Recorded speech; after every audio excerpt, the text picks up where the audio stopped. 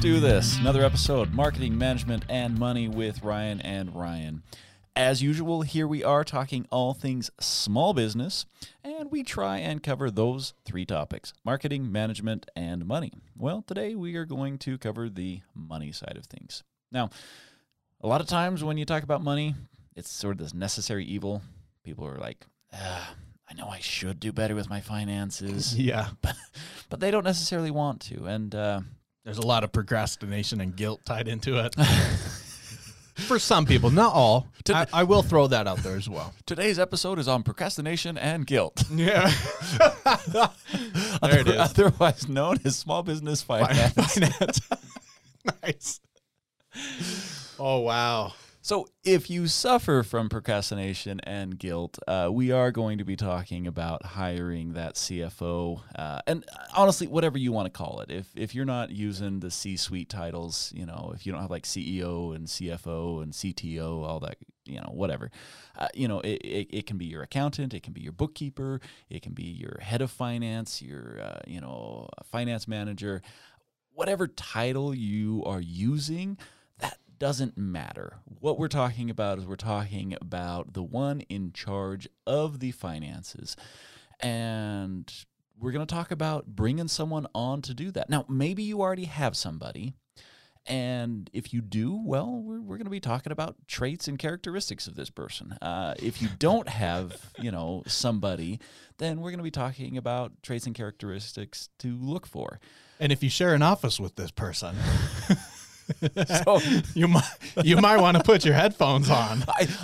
I'm going to give a disclaimer that I am probably going to be a little bit offensive on this episode because honestly, I have some strong opinions. Now, they're not completely... You have strong opinions? No. Only on this topic.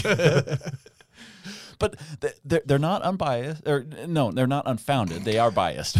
They're not unfounded. There you go. Good catch. Because I've seen what a CFO can do for your company, and I've seen what a CFO will do to your company.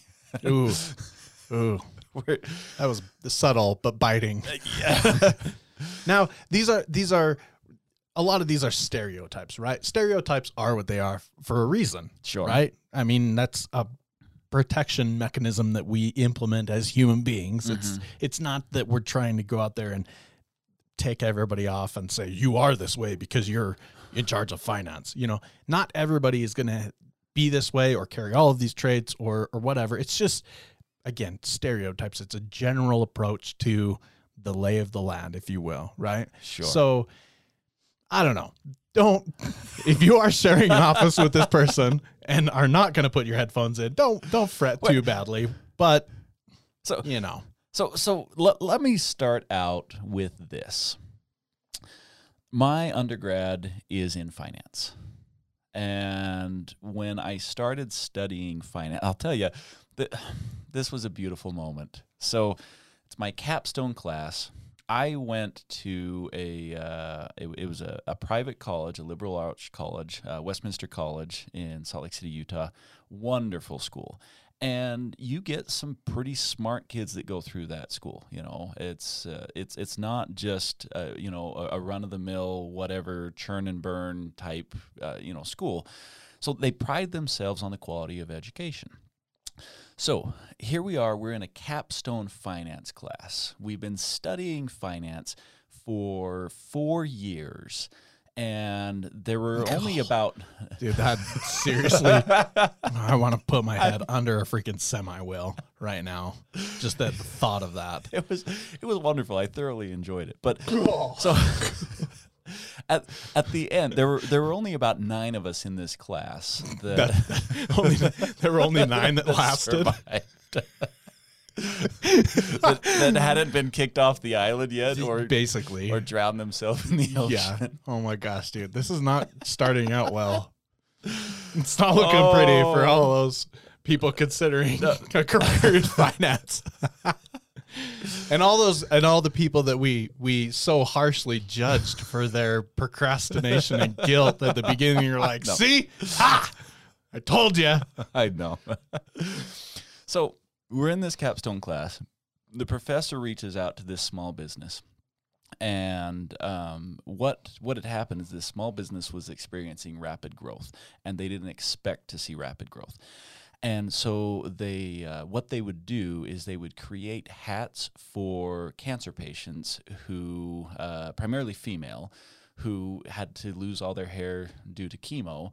And they would do these hats that were designed specifically for that. So they were fashionable because you kind of had to wear them all the time, and they were comfortable because, you know, because you kind of had to wear them all the time. Well, but beyond that, you know, like just a bald guy doesn't have the same irritations that someone who is going through chemo. Right. And most That's people true. Yeah. don't recognize that. They're just like, well, just put something on. It's like, if you're wearing it all the time and you're going through chemo, like that's actually a big deal. And and because the owner recognized this, she was hugely successful because people who got her hats, they loved the care and the, you know, compassion that she put into her design. Oh, for sure. And so all of a sudden her business is just exploding, and she's like, oh, what do I do? So so she ends up reaching out to this professor. He reached out to her. I don't know how the connection was made, but basically as a capstone finance class, we end up doing a pro forma financial for her, as, you know, kind of a way for us to learn and a way for her to kind of grow her business. Loved the experience, learned a whole lot doing that. But I remember we're on this introductory call, and, you know, there's only 9 of us, so you put the speakerphone on. We're all just kind of sitting there learning a little bit about this business. And she says right on, she's like, yeah, so I've got my P&L, and every student in the class starts looking at each other like, what's a P&L? What? Yeah. This is the capstone finance class, 4 years of studying finance. I'm not even kidding you. And we're all staring at each other like, what's a P&L? And the professor catches on to this, you know, hits the mute button on the phone and says, it's an income statement. And then we keep going. Oh my gosh, man. And what like, that's case in point right there, that college is like 5 years behind actual industry. And you know, we just lost 20 listeners because they're like, oh, you have no credibility. Yeah. How much did you pay for your schooling? Too much. We all did. We all feel that pain. I know. But it taught me this important lesson. And I noticed this because when I got out of school, I'm like, oh, I've got a degree in finance. And so proud. And like, I didn't know finance. You know, I would meet with these businesses that were doing real world financials. And I'm just like, yeah, that's a real problem. And I didn't know what they were dealing with because it didn't relate. There wasn't a way for you to translate your education experience into this real world environment that and was operating on a different plane. And that's the first thing that I'm going to say is I'm going to say that now, I guess I should put a clarifying point here. Now that I've been working with a lot of entrepreneurs and I have combined the real world experience with the education, I see the flip side. I see these people that they started out as, you know, like they were just in accounts payable, and, you know, the person who does the books ends up quitting or whatever. Right. All of a sudden they're like, you're in payables. You're now over the entire company financials. Right. And they're like, cool, I've never studied this. I was making $11 an hour, and now I'm over the company financials. And so what I want to say is this. If you're going to have someone over your books, you got to have a combination of the schooling, the education, and the experience. Mm-hmm. You have to. This is not like if we're talking about a salesperson, you can get a salesperson that they just excel in sales and they have zero education. That's great. Run with it. Right. You can get an engineer that only went to school and they're super smart, but they really don't have any real world experience. That's fine. You can still hire them. Mm-hmm. But you can't do that on the finance side. If they're going to be over your company financials, you've got to make sure that they have a combination of the education and the experience. Yeah, I was gonna chime in and say, like, you, in a lot of ways, and you kind of brought this up with the sales experience side of things. In a lot of different industries and roles and whatnot, you can just go through the school of hard knocks and get plenty of experience and be fine. Yeah, be totally fine. Yeah. And that's definitely not the case with finance. I've been the rounds in the school of hard knocks in terms of finance, and I would never in my life ever hire me to do I wouldn't finance. either. Right? I know. Like I know some of this stuff, and I know it well enough to be dangerous. Like I can talk the talk, I can walk the walk, but being in charge of a company's financials, even if I wanted to do it, I wouldn't do it because it's I'm not trained in it, right? Well, I don't have that education background that supports being able to do it in such a way that is going to benefit the company, pointing toward growth, using the right tools, knowing what tools to use and how to use them properly, right? And so here's something, and I'm going to pick on you as the example because you're picking on yourself. Sure. And that is, there's more than just training as well. There's a personality type that you don't have for an accountant. Oh my gosh. You're too interesting. I'm sorry. I said I was going to be offensive.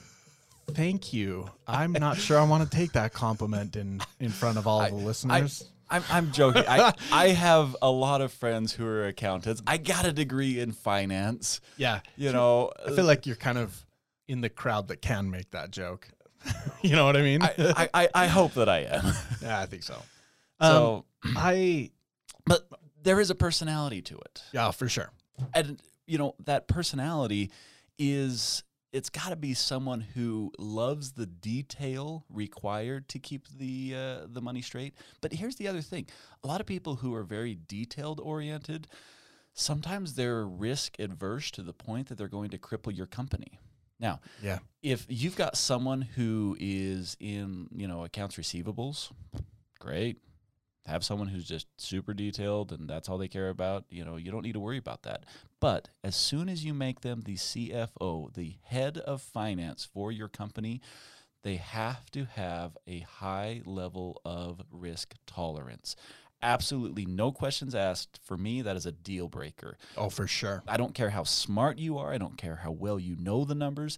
If you don't have a level of risk tolerance, you're going to cripple the business because you're going to be so controlling and withholding that, you're going to start to see your marketing department be like, well, I can't do anything because, I don't have any budget to do anything. Yeah. Your R&D department is going to just be stuck because they no longer have the budget to do anything, and all of these different, aspects. It becomes so just by the numbers that they forget that life happens somewhere in between the numbers. Right. And I was going to say, and you kind of alluded to it, but I was going to say kind of a sub trait of that is the controlling aspect. You definitely do not want a CFO who is my way or the highway kind of a deal, right? Yeah. That will never lead to success. Think about how much control they have in the company. Yeah. And if they're not willing to be a team player, if it's always their way or the highway, they're going to throw a tissy fit and, close the books and not let anything happen. Like that's a really big problem for a company that's trying to grow. But so I appreciate that you pointed this out because this is a big deal. And, you mentioned that they're going to throw a tissy fit. I honestly appreciate more when they throw a tissy fit because to me, it's more dangerous when they don't. When they are controlling without letting you know that they're controlling. And I've seen this happen a lot. Oh my gosh, yeah. Is that you'll have a CFO who is manipulating the CEO because they hold a lot of control when they hold those purse strings. When they know the numbers, when they know the ratios, they hold a lot of control. And if they're not getting what they want, they start nudging it in the direction that they want it to go. Yeah. And that's like that snake in the grass to me is more dangerous than the one who is just overtly irritated and contradictory and, just complaining against the rest of the management. And right. And so how do you guard against this? How do you know if your CFO is right? I was going to say, now that we've introduced all this doom and gloom, we talk about all the guilt and you know what I mean? And now it's like doom and gloom. Well, and part of it Good is, luck with your finance, folks. you have to have this position. Yeah. Well, especially as a company, I mean, as a small business owner, as an entrepreneur, you're only one person, right? Like you can't do everything. Even if you love financials, say you do take on that role, that's the one you want to do in your business. You take that role, great. Leave the other things to the other people. Like we said, it's important to be classically trained. It's important to have that real world experience. But if you're not going to take on that role, it's important to put somebody into that role who is trained, who does also have that real world experience, so that you can start to jump into these other roles and your company can grow and do the other things that it needs to be doing. So yeah, like you said, how do you find this person? Yeah. Well, do you have to go out and hire them? Do you have to pay $150,000 a year for a seasoned CFO? So, can you outsource it? You want to jump on Fiverr and so put a gig together? Oh, you're asking so many questions. Let me answer something. Come on. No, I got a few more. Hold on. I'm just kidding. Go ahead. I want to touch on something that you talked about, and then we're going to talk about where you get this person or how you get this person. Sure. So the first thing that I want to talk about is, as the owner of the company, you have to be checking the financial statements, and you have to know what you're looking for. Yeah. If you don't know how to and now, okay. I was working with his business, and I was talking with this guy. I always love that. It's like myself and all of our listeners probably by this point know it's about to get serious when there's okay. I know. It's so bad. I love it. All right, here we go. I'm talking with this business, and you've got this guy who he's in the he's in the management team of the company, and I was talking to him about kind of his role, and he comes from an engineering background, and he's like, "Oh, I know how to read a P&L," and I'm like, "Sweet, okay." The thought that just crashed through my mind was, you know how to add and subtract numbers. Yeah, that's what you don't know how to read a P&L. Yeah, because those are two different things. It's like, I know some Latin words, but do you understand Latin? Right. Like I've seen that Egyptian hieroglyph before, but you can't decipher the story that's being told. Those are two completely different things. If you want to know if you know how to read a P&L, there are a couple things that we're going to do the litmus test right now. It's going to take 30 seconds for you to know if you know how to read a P&L. So, test number 1. Do you also know how to read a balance sheet? If you don't know how to read a P&L, because those documents go hand in hand. And so if you cannot, it's like saying, "Oh, I know how to drive a car." Cool. You know how to use the gas? Yeah. Do you know how to use the brakes? No. Then you don't know how to drive a car. Right. And so you have to have both the P&L and the balance sheet. So I will tell you right now, if you don't know how to read a balance sheet, you don't know how to read a P&L. So there's test number 1. Test number 2, if you can't tell me management decisions that are happening in a company based solely off of the P&L and the balance sheet, you don't know how to read a P&L. Right. You should be able to tell me how they're managing their inventory. You should be able to tell me if they are in a growth mode or if they are in a very conservative mode. Yep. You should be able to tell me what type of hiring practices this company has. Yes, all of this is just off of the financial statements. And if you can't read that, that's reading a P&L. Right. I know that sales minus expenses gives me profits. Yeah. Well, it's like I'm two things really quick. I'm going to relate this to my kids' school, right? Because that's the level that I operate at. So I'm sorry, we'll go back to marketing next time. Thank you. I appreciate it. But no, so they do, like, you read in school, right? But they also test your reading comprehension. right? Like you can go through, you could be trained in how to read the words on the page, but if you can't look up from great example. Yeah, if you can't look up from the page and in your own words interpret what you just read, tell somebody else, oh, well, this is what the story is about. Oh, this is the main character. Oh, this is what just happened, right? Then you don't know how to read. Yeah. Right? That's a big problem when it comes to reading. It's like, can you read? Yeah, I can read words. Do you know what you just read? Yeah. No. You know what I mean? Right. So the other thing I was going to say is, like, to all of our listeners, if what you were just saying, Ryan, if that, kind of bolstered all of that doom and gloom and guilt and procrastination, it's like, see, this is why I don't know how to do this. From the humble opinion of some guy, from a normal person, right? Don't listen to me on this. in all honesty, like, these are things that it wasn't really all that long ago in my career that I was like, oh yeah, I can read a P&L. What's a balance sheet?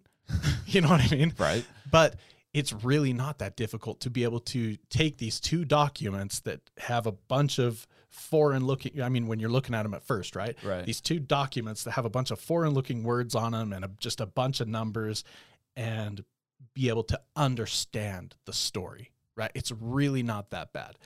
Just throwing that out there. So if your guilt is kind of like welling within you, take a deep breath, go do some yoga, meditate. Sure. You'll be okay.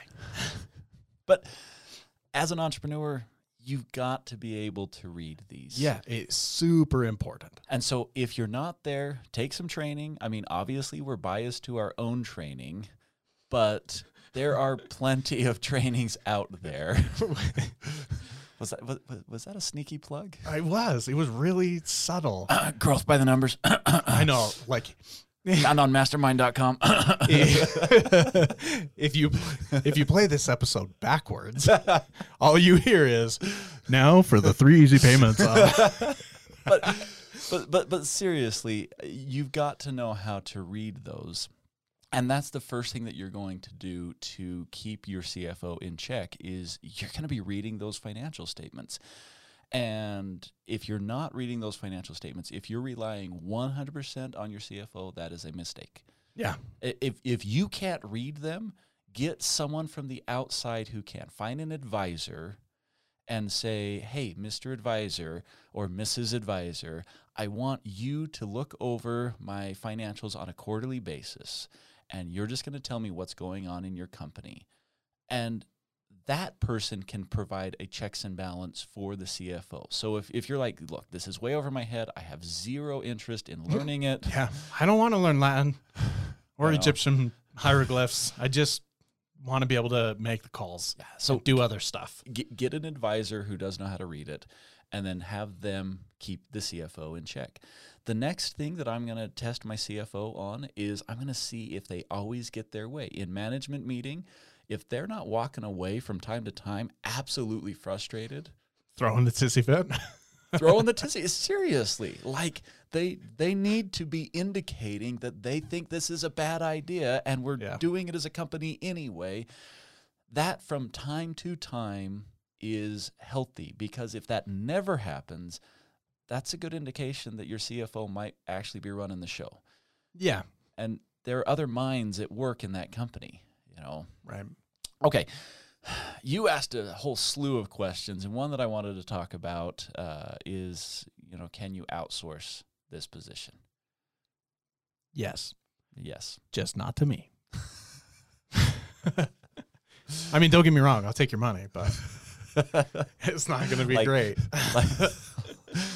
Like a good financial manager? Yeah, exactly. Dude, I totally could do that job. Ryan Owens, financial planner, certified. For sure. Yeah. Certified, asterisk. Degree earned at the School of Hard Knocks. Yeah. With your company. Oh, man. Oh, okay. They're like, they pay me for a financial plan, and they get back a marketing strategy. Here you go. They're like, sweet. Yeah. And unfortunately, I know a few business owners that would be like, sweet, that works. Yeah. I love finance. It's too real. Oh. It's too real. You can definitely outsource the CFO position. You don't ever have to see this person face to face. It can be 100% virtual. Yeah. It doesn't even have to be a person. It can be a company. Yeah. And don't be afraid to pay some money because you're not paying them. They're not on salary. Exactly. That's what I was just going to say. Like, if you want to do this, so we recommend looking, we're going to give our listeners a minute to see if they know the answer to this pop quiz question. Sweet. How often should you be reviewing your financials every year? How many times in a year? Annually. No, like how many times annually? Yes. How many times annually? Wrong. You just got the answer wrong. I'm just kidding. Anyway, 17. I know. I was totally guessing. You weren't totally guessing. Tell them why it's 17. Because you should be doing it once a month, once a quarter. You got the annually part right. And I don't remember what else. That's it. 12 plus 4 plus 1 is 17. And that's why I don't do finance. Oh, I love it. Math on the fly in my head. I don't remember where I was going with that. That if you're only doing it 17 times and if you're outsourcing it, then it doesn't cost you that much. You can pay the money for it. There you go. I think that's what you were going to say. Nailed it. Well, with that, but seriously, we do need to wrap up this episode. And I want to just kind of put this in there that this is a necessary position. For sure. And we've joked around a lot, but this is an absolutely necessary position. And when you do it, a good CFO, some of the things that they should be producing for you would be financial ratio analysis. You need to have financial ratio analysis. They should be giving you trends and forecasts. They should be giving you target numbers that you're going for, like target inventory, target payroll. And they really should be giving you a lot of the foundation for the management decisions. If you're having management meeting, I think that management meeting should kick off with a quick overview from the financial manager. Like, that's the person that in my book should start the meeting by giving the overview of, okay, here we are. And I think you should take the time. It takes time. There's no getting around it taking time. So that's kind of my summary of, hey, here's what you're looking for, when you're looking for a CFO. Really quick, before we tie this off, because we really do need to end this episode, I want to throw in that a couple of key terms that you threw out there. I want to highlight these really quick. This is sure. They provide the foundation for management decisions. They're not making these decisions. No. They're giving you the basis on which you can look at and say, okay, this is what we're doing. Mm-hmm. And I'm going to do this, or I'm making this decision and this is why, kind of thing. Right. The other thing is that you said it should be a quick look at the numbers. This shouldn't take you 45 minutes to an hour. This should be like 5 to 10 minutes. Ding, ding, ding, ding, ding. If you're staying up on it, yeah. Yeah. Right, because again, if you're looking at it often enough, you know where you're going. If you're doing it 17 times. Which is definitely the number we recommend because it's 12 plus 4 plus 1. Mm-hmm. All right. With that, thank you guys so much for listening in. We appreciate it so much. If you want to reach out to us, shoot us an email. We are ryan@marketingmanagementmoney.com. We would love to hear from you guys. Take care, and we will catch you next time. Take care.